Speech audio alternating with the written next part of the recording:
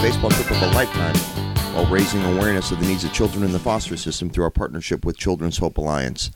This is Ron Clements with my wife, Patty. Hello. And we are in Chicagoland, and we spent Father's Day weekend with some of your family members. Yes, I was very happy to have them here, to see them, to spend some time with them. And, of course, being able to see my dad on Father's Day was very special. Yeah, they even spent the night in the RV. They did. Our second guests on our journey so far. Yep, and we got to sleep in the bunk. Yeah, you and I slept in the hideaway over the cab bunk while we let your parents have the main bed. We weren't going to have your parents crawl up in the ladder. Yeah, I think it's only fitting to allow them to have the good bed. And then Sunday we went to stadium number 15, Guaranteed Rate Field. We saw the White Sox play. Unfortunately, the home team lost again. The Tigers beat the White Sox. But even though the home team lost, and the home teams are now 5-11, we are halfway through our journey so far. I am very happy about that. I am enjoying the journey, but whew, it's work. It actually is. And we're still kind of behind on our stadium reviews, but we will have our stadium reviews on Guaranteed Rate Field, which we liked. I mean, it's not going to be one of our favorites, but it's not going to be our least favorite either. I mean, it was a nice stadium. It's a very nice stadium, and I enjoyed walking all the way around like you like to do. And, it was a hot one, so there were a lot of people taking advantage of the shower out there in outfield. Yeah, and the center field shower, which was in the locker room at the old Comiskey Park. When they built this thing in 1991, they actually called it New Comiskey, but then they changed it to U.S. Cellular Field, and now it's Guaranteed Rate Field as of a couple of years ago. But one thing we really liked is the Craft Cave, which is a bullpen viewing area, but it's inside and it's air-conditioned, which was nice when it's 93 degrees outside. Right, you need a break once in a while. Right, but they do have a patio out there, and you don't need a special ticket to access this area at all. Now it's first come, first serve, so when we discovered that place existed in the 6th inning and you didn't need a special ticket or whatever, we watched the game from down there, and it was very nice. But all those seats that went behind the bullpen, they were already full. But there's a level right above that overlooks the bullpen that you do need a ticket for, but those tickets are only $15, which is really nice. But those tickets don't have any shade. We did get some shade later in the game, but then we discovered, hey, this place is air-conditioned and you can still see the game. So we went down there. But today on the Home Run on Wheels podcast, we got a special guest, country music singer Charlie Borelli, good friend of mine. I've known Charlie for a few years and just released a country music album called Different Than Before. And after this word from Children's Hope Alliance, Patty and I will speak with Charlie on the Home Run on Wheels hotline. Is that a thing? I guess it is now. All right.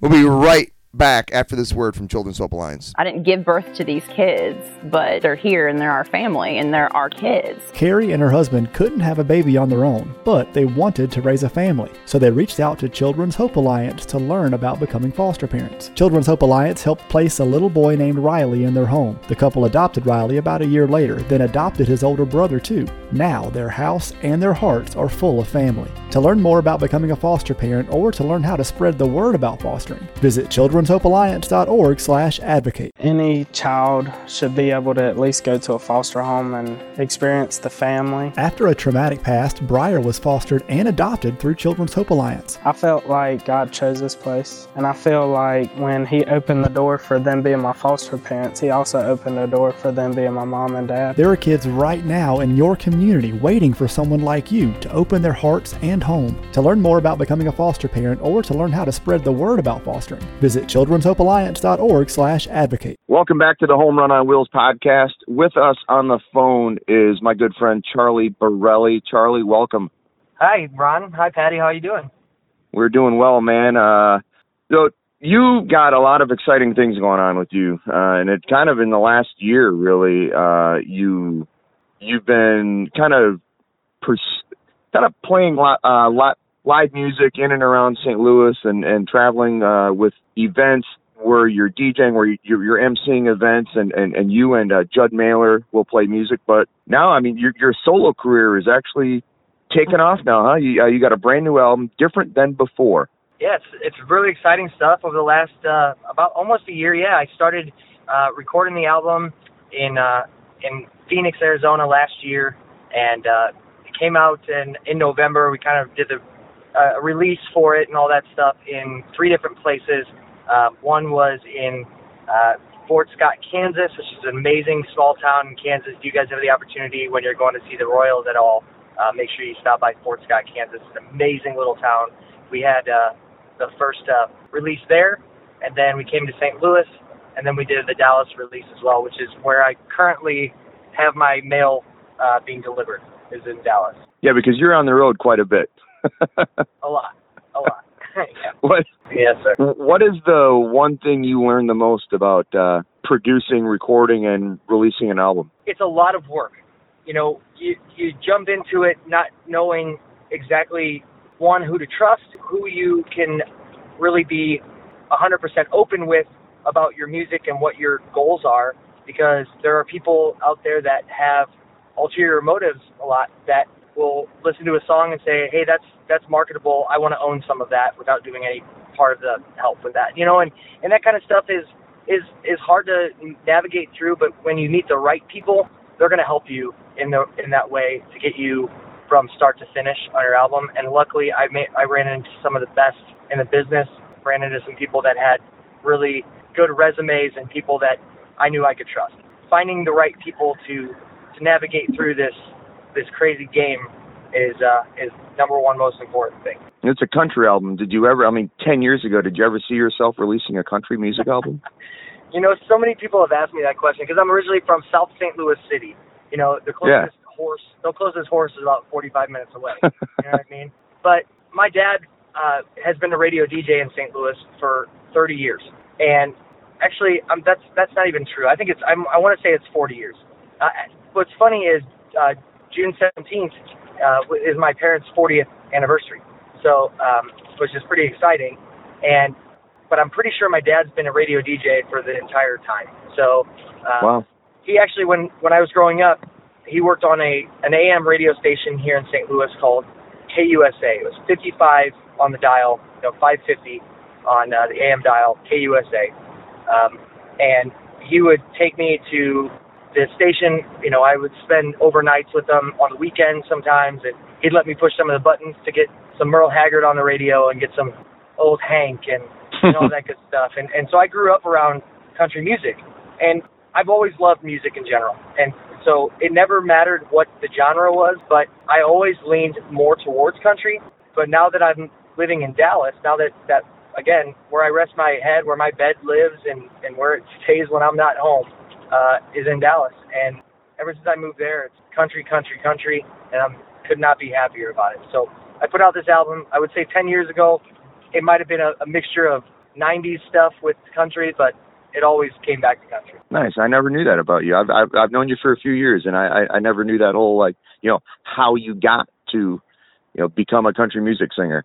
Once you got that finished product in your hand, though, how good did that whole year-long process feel? I mean, it had to have been like, wow, okay, this is really rewarding. That was an experience in itself. I mean, once I saw the actual CDs, which, I mean, a lot of people use them as coasters these days, because nobody has a CD player anymore. But when I got my boxes of 1,000 CDs delivered to my godfather's house in Watauga, Texas, I went from where I was, because I travel a lot, I needed a place that was going to, at least make sure they were going to deliver to that place. I went there and picked them up. And when I got to see the finished product, I was nervous, and opening up the box, the immediate reaction was, this is exactly what I was hoping. Reading through and making sure that all the grammatical errors or anything like that, which I really should have sent it to you, Ron, knowing your background in journalism. But really, my view of it was immediate success, and it was such a good feeling to get that album in my hand. But I'll tell you that the coolest part about the whole thing was I made some contacts in the DFW area that got one of the songs that I want to call my first single, got to hear it on the radio. And that was always my goal, you know, to hear my songs on the radio. And I'll tell you, it's an emotional feeling when you hear your name being said on the radio, and for the first time, and then hearing a song that you wrote and you had recorded. You worked as hard as you possibly could on an album, and you get to hear yourself on the radio. It's an experience that every musician, I hope, gets the opportunity to if they're writing songs, because it was something. That's awesome. What is the name of that single? That single's called Down Like Champagne. Oh, yeah, I've actually heard that. You sent that to me a while back. I remember listening to that. Yeah. There's a music video on YouTube with that one as well, and it's got about 24,000 hits on YouTube, and it's kind of my first thing, you know, my first real thing. And can folks find your music on iTunes? They can. iTunes, Spotify, Google Play, Amazon Music. I'm trying to find out why it's not on Pandora, because that was part of the deal when we did the distribution of it. It was supposed to be on Pandora, but either way, there's ways to do it, and we're still maneuvering through all the processes of how to make sure it gets out to all the places it's supposed to. Yeah, the whole thing's a learning experience, right? It really is. Now, you're doing it by yourself. Right. You know, I'm what they call an independent artist. So I'm not a signed artist. So if you're listening to this and you're a record label and you'd like to sign me, you know, all you got to do, talk to Ron. Ron can take over as manager if he'd like, and get it done. So we can get some exposure with that. It'd be fun. Nice. Now, you travel quite a bit, you mentioned, and it's usually all music, whether you're playing live music, whether you're playing some of your songs, whether you're playing covers. But you and your business partner, Judd Mailer, I mentioned him before, you guys also DJ and MC these big corporate events all around the country. I know you've been really busy this past weekend, Father's Day weekend. You were in Waterloo, Iowa. So, but when you're playing music and kids come up to you and they're like, "Hey, man, how can I do what you do?" What kind of advice do you give these kids who want to follow their dreams like you did? So I'm really fortunate in the fact that I was raised by parents that taught me to pay it forward. And the idea is you show what you do you lead by example is the idea.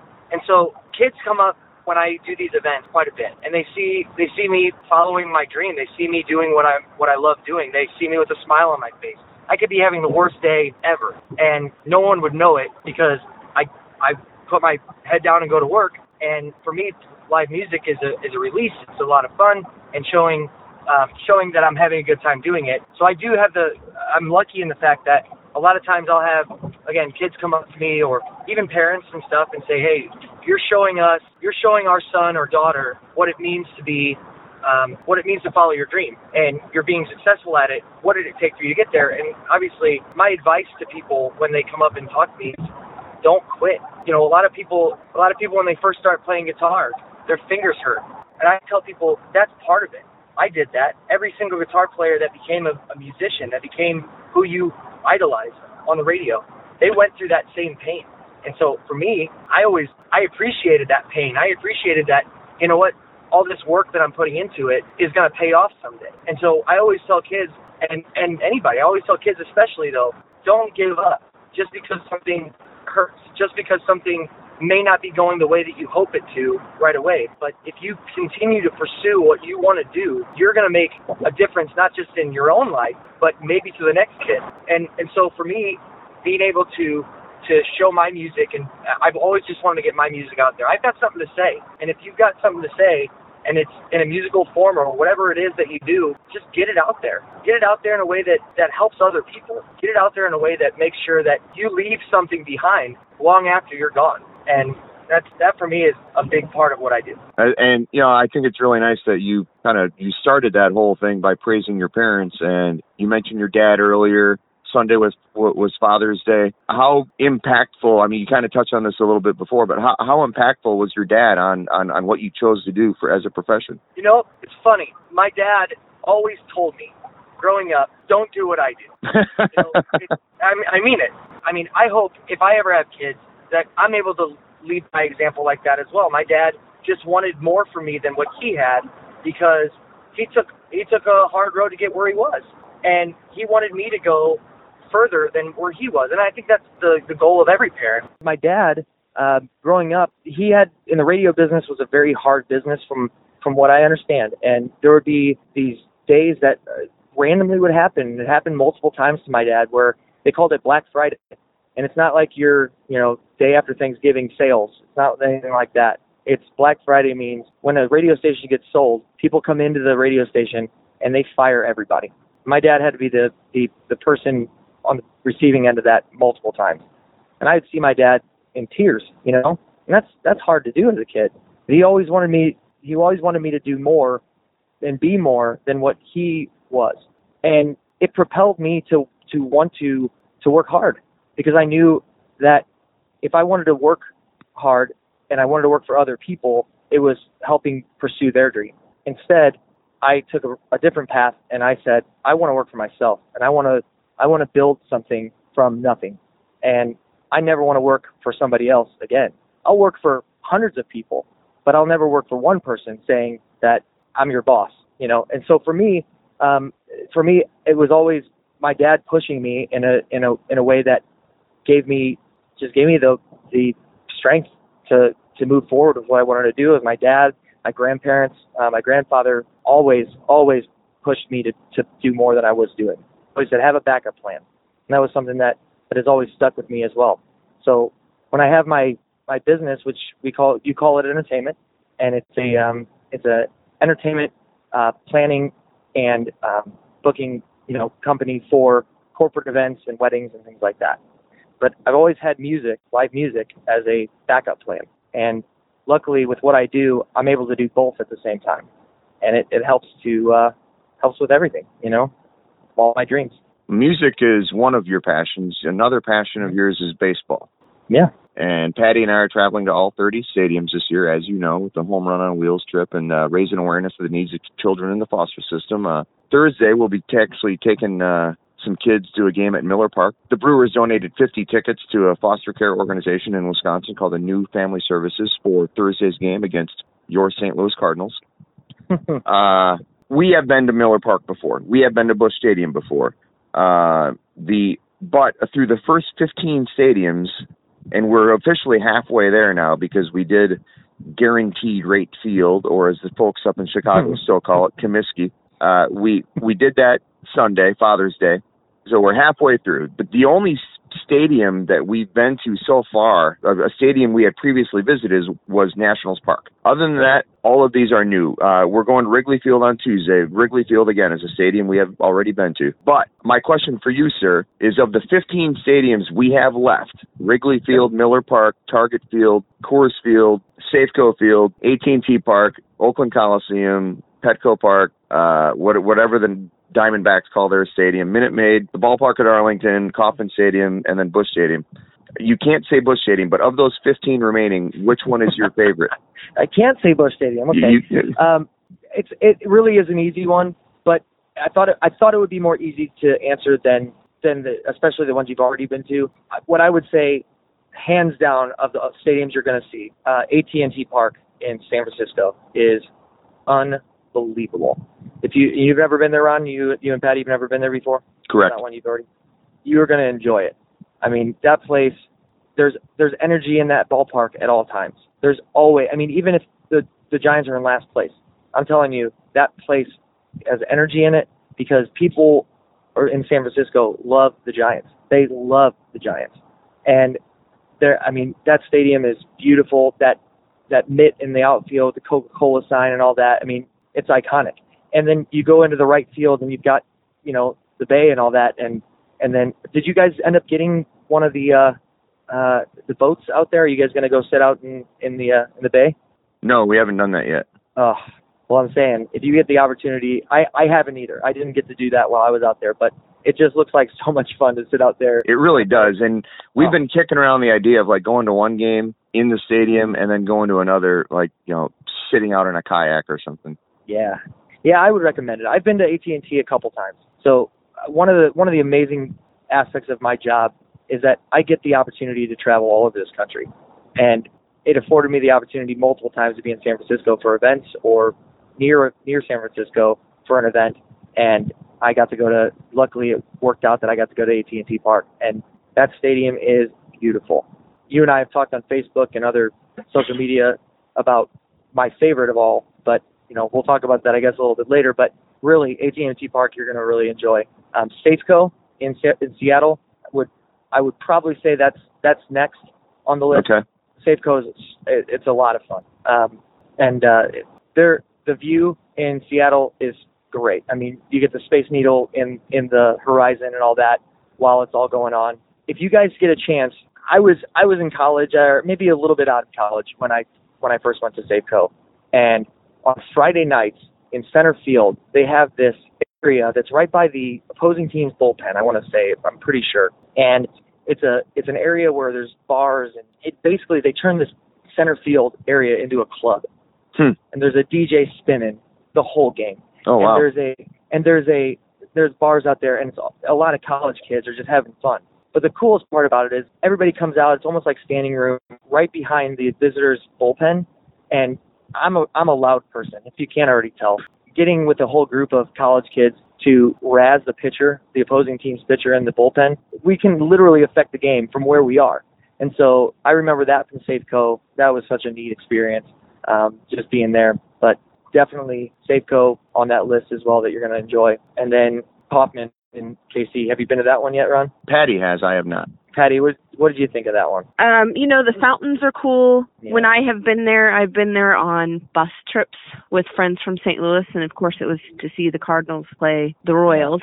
So I really do like the stadium. I like the fact that it's open out there, that they have the nice parking lot that they share with the football stadium, and I think it's a good stadium. Did you like it? I loved it. The fountains are such a different thing, and it's an older stadium, and so one of those cool aspects of being an older stadium like that, you're seeing games that people have seen in that stadium for years, so you do have that sense of history about it. You do have that sense of, all right, well, what happened? And obviously Cardinal fans can't stand what happened in 85, right? 85, yeah. And right. But it's one of those stadiums that you do feel the history, you do feel the local it's a smaller market, but the fans, I would say, when it's going good, the fans are electric and they love it, and they'll pack the place. And it's a really neat stadium. I really like that one too. Yeah, and speaking of a unique water feature out in the outfield, we experienced here in Chicago a unique feature at the White Sox Stadium, of course. Have you been in the shower out there? I have not been in the shower. When I sat in what was called what was it called back then?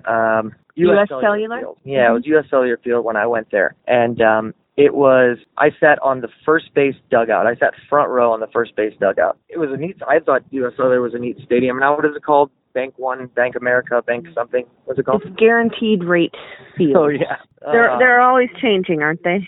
Hey, what can you do? I mean, I'm from St. Louis. We just changed our Scott Trade Center to Enterprise Center. I don't know if you've heard that, Patty. I did not know that. No. Yeah. No more Scott Trade, no more Keel Center, no more, it's called Enterprise Center or something like that. You talk about the history too, and one of my favorite ones from the history that we've been to so far is Fenway. Oh, is one of my favorites from a historical standpoint. There's just so much history there. Yeah. Fenway was a totally exciting first stadium for me. It was one of the last stadiums I went to.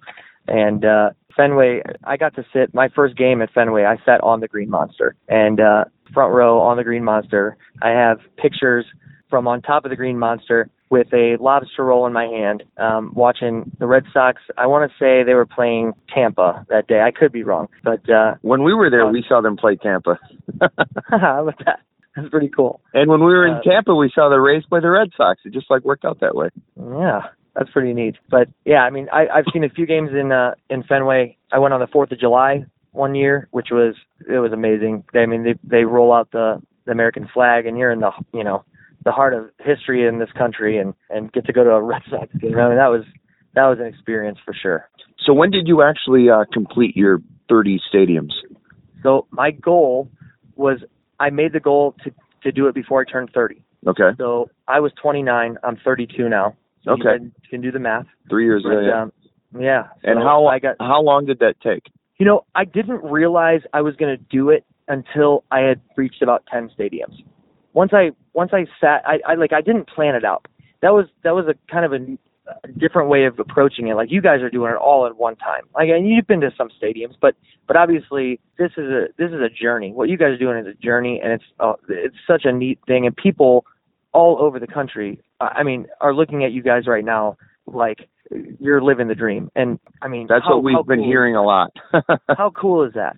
So I would say from start to finish, when I started realizing that I was getting up there in numbers for the stadiums I was going to, because how much I traveled, if there was ever a stadium within 2 or 3 hours from where I was, I would make sure I made it over to that stadium. And I'd wake up extra early to get to the gig the next day, whatever I had to do. If there was a game and there's a stadium, I'd try to plan it like that. And once I got to about 10 is when I realized, okay, I can do this. I can go to all 30. I just need to put my mind to it and go. It was a neat experience, something I'll never forget. Some of them I went by myself. Some of them I met up with people. I would say I did it, like I said, I wanted to do it before I turned 30. That was the goal, 30 under 30. And I got to do it right before I turned 30. That's awesome. And again, like you mentioned before, following your dreams. Yeah. Now, I know what your favorite stadium is, and you alluded to this before, but and it's probably our favorite so far, PNC Park in Pittsburgh. Phenomenal. Yeah. Isn't it? I mean, the energy. I base stadiums, when I put my favorites out there, I base it on a few factors. One of the biggest ones was the energy in the ballpark.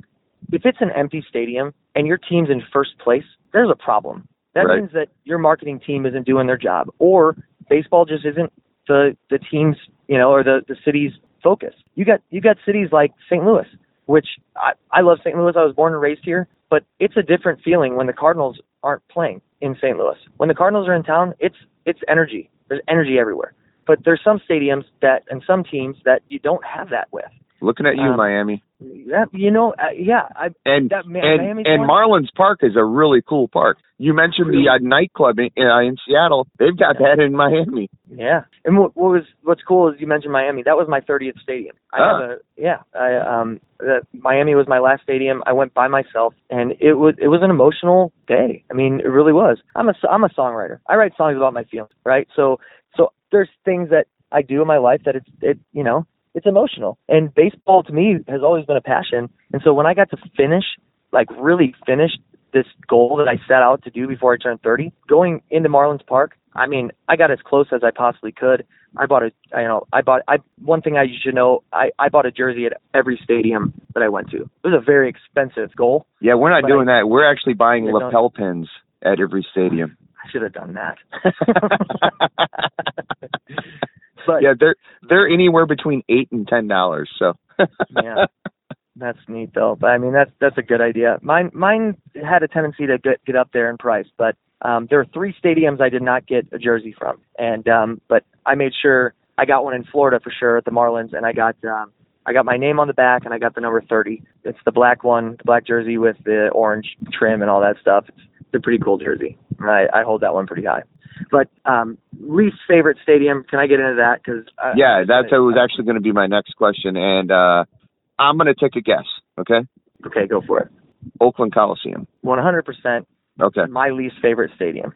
I remember the day because it was the same day I went to AT&T Park for the first time. I got to go to a rare doubleheader in the Bay Area.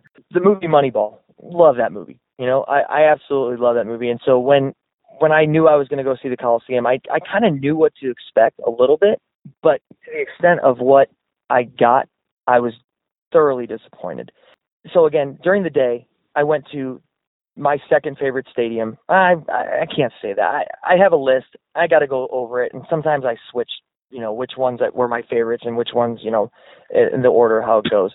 Especially when other people start talking about them. Well, that's probably the hardest part about what we're doing so far is trying to rank them is so difficult. Yeah, I mean, think of it like this: how does the Hall of Fame pick players to be in the Hall of Fame? Right? There's certain criteria that each player has to make before it gets before they get put on the list, before they get put enshrined in the Hall. So if you look at it in that way, and especially as a writer, Ron, I mean, that to me sounds. I feel like you would be a good source for people to go to once you've seen them all. So again, my suggestion is rate your criteria on what you're looking for. If you're looking for the energy in the ballpark, if you're looking for the food in the ballpark, if you're looking for how the actual game went. I mean, there's definitely some criteria that you can rank stuff, and that's kind of what I try to do once I got past a certain point. Again, I was 10 stadiums deep before I realized that I was going to try to do all 30. And I had written the list out, and I was like, all right, these are the ones I have left. I'm going to finish those up. And so it was such a cool way to do it. And so I did rank them at certain points, but then I remembered later, I forgot how cool this bar was that was there, and the people that I met there, and the fans were fun, and everybody really got into the game. Okay, so now I've got the energy, I've got the view of outfield, whatever it is. But the Coliseum was just this monstrosity, in my opinion, that the upper deck's completely covered with a tarp that says A's on it, and they were in first place. All right, the Giants on the other side were in fourth or fifth place. It was a day game in Giants Stadium in AT&T, and it was packed. Tickets were $150 a piece to sit in pretty decent seats. They were $150 a piece to go to this game, and I was willing to pay it because I heard about how amazing the stadium was. I go over that day, and it's a beautiful day in San Francisco, and see this awesome stadium for the first time. And then we take the train over to. We drove over to Oakland, where you got to be careful over there, and that's something I want to make sure you know as well. Certain stadiums are not in the best neighborhoods, and Oakland is one of those. So you got to be careful over there. But also, you get there, and again, I literally could count how many people were in the stadium at that night game. They were in first place. That was the craziest part about it for me. Again, I told you I buy jerseys at every stadium. There's 3 stadiums I didn't. One of them was Oakland because I wasn't going to contribute to that team. I mean, I just wasn't. And I don't, it's hard to talk bad about an organization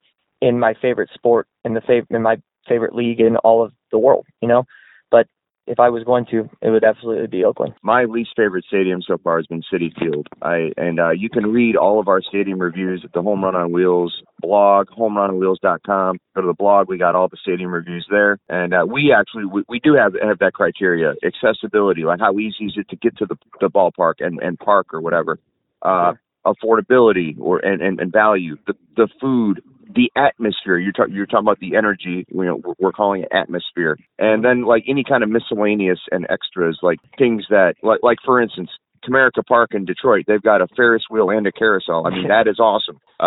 But Citi Field had like no amenity. I mean, the stadium itself kind of looks nice, but very little amenities. The food variety was okay, but it's New York, so it's pricey, and there's absolutely zero atmosphere around the stadium. You go to Fenway Park, it is, or Busch Stadium, it is lively. Wrigley Field, it's lively. There's stuff going on around the stadium. Citi Field, absolutely nothing going on around that stadium because it's all by itself. And so that's what I really. And the airport going overhead at Citi Field with the planes every minute or so going overhead, just super annoying. I absolutely hated Citi Field. It was pretty miserable for me, actually. Yeah, what I would say about Citi Field for me was being in New York the day before. So maybe I was still on a bit of a high from the experience I had at Yankee Stadium. Just as a little background, I went to Derek Jeter's last home game at Yankee Stadium in 2014, I want to say it was. And it was, the energy in that ballpark was insane. And obviously, if you follow any of that stuff, Derek Jeter hit a walk-off single in the bottom of the ninth, obviously, with a guy on second, and he had no business being at that moment. but he got up to bat and scored the winning run. Obviously, knocked in the winning run, and that was the end of his career in Yankee Stadium. Grown men crying in the stadium. So, where a lot of people would put New Yankee Stadium lower on their list, for me, that day, getting to see that, if I'm ranking where I am, what I enjoyed about the stadium with that energy, there was nothing better than that, other than going to Game 6 of the World Series in 2011. So there's been some pretty cool games I've gotten to go to, but the next day I'm with my godfather and some people that we met at Yankee Stadium the day before. We said, hey, we're going over to Citi Field. I'm on my journey trying to get to all the stadiums. So we got to go to Citi, and again, I had a better experience, I'd say, at Citi Field than you did, just because of the people that I was with. And going to Citi Field, I was with somebody that was in the media as well, and she got to get us close to the field. She actually knew one of the players on the Brewers who they were playing that night, and introduced us. We got a baseball and all that stuff. So again, I had a pretty good experience at Citi Field. Again, coming the day after Derek Jeter's last home game at Yankee Stadium. Now I will say the Mets fans themselves are great, and like I said, the stadium looks nice and all that stuff. But I was just I think my expectations for Citi Field were really high, and then I was just so disappointed with the stadium itself. That's nothing against the team or the fans, just not a fan of the stadium. Right. So, Charlie, thank you so much for coming on the Home Run on Wheels podcast. Guys, it's Charlie Borelli, the album Different Than Before, his new single, Down Like Champagne. You can find it on iTunes, Spotify, Google Play, and other places. And he's a huge baseball fan. Been to all 30 Major League Baseball stadiums. Charlie, it was a super pleasure to speak with you, man. Hey, thank Ron, you so much. Thank you so much. And Patty, I appreciate it as well. Can I say one more thing before we go? Yes, sir. That is just about Wrigley Field. I personally think they need to tear it down.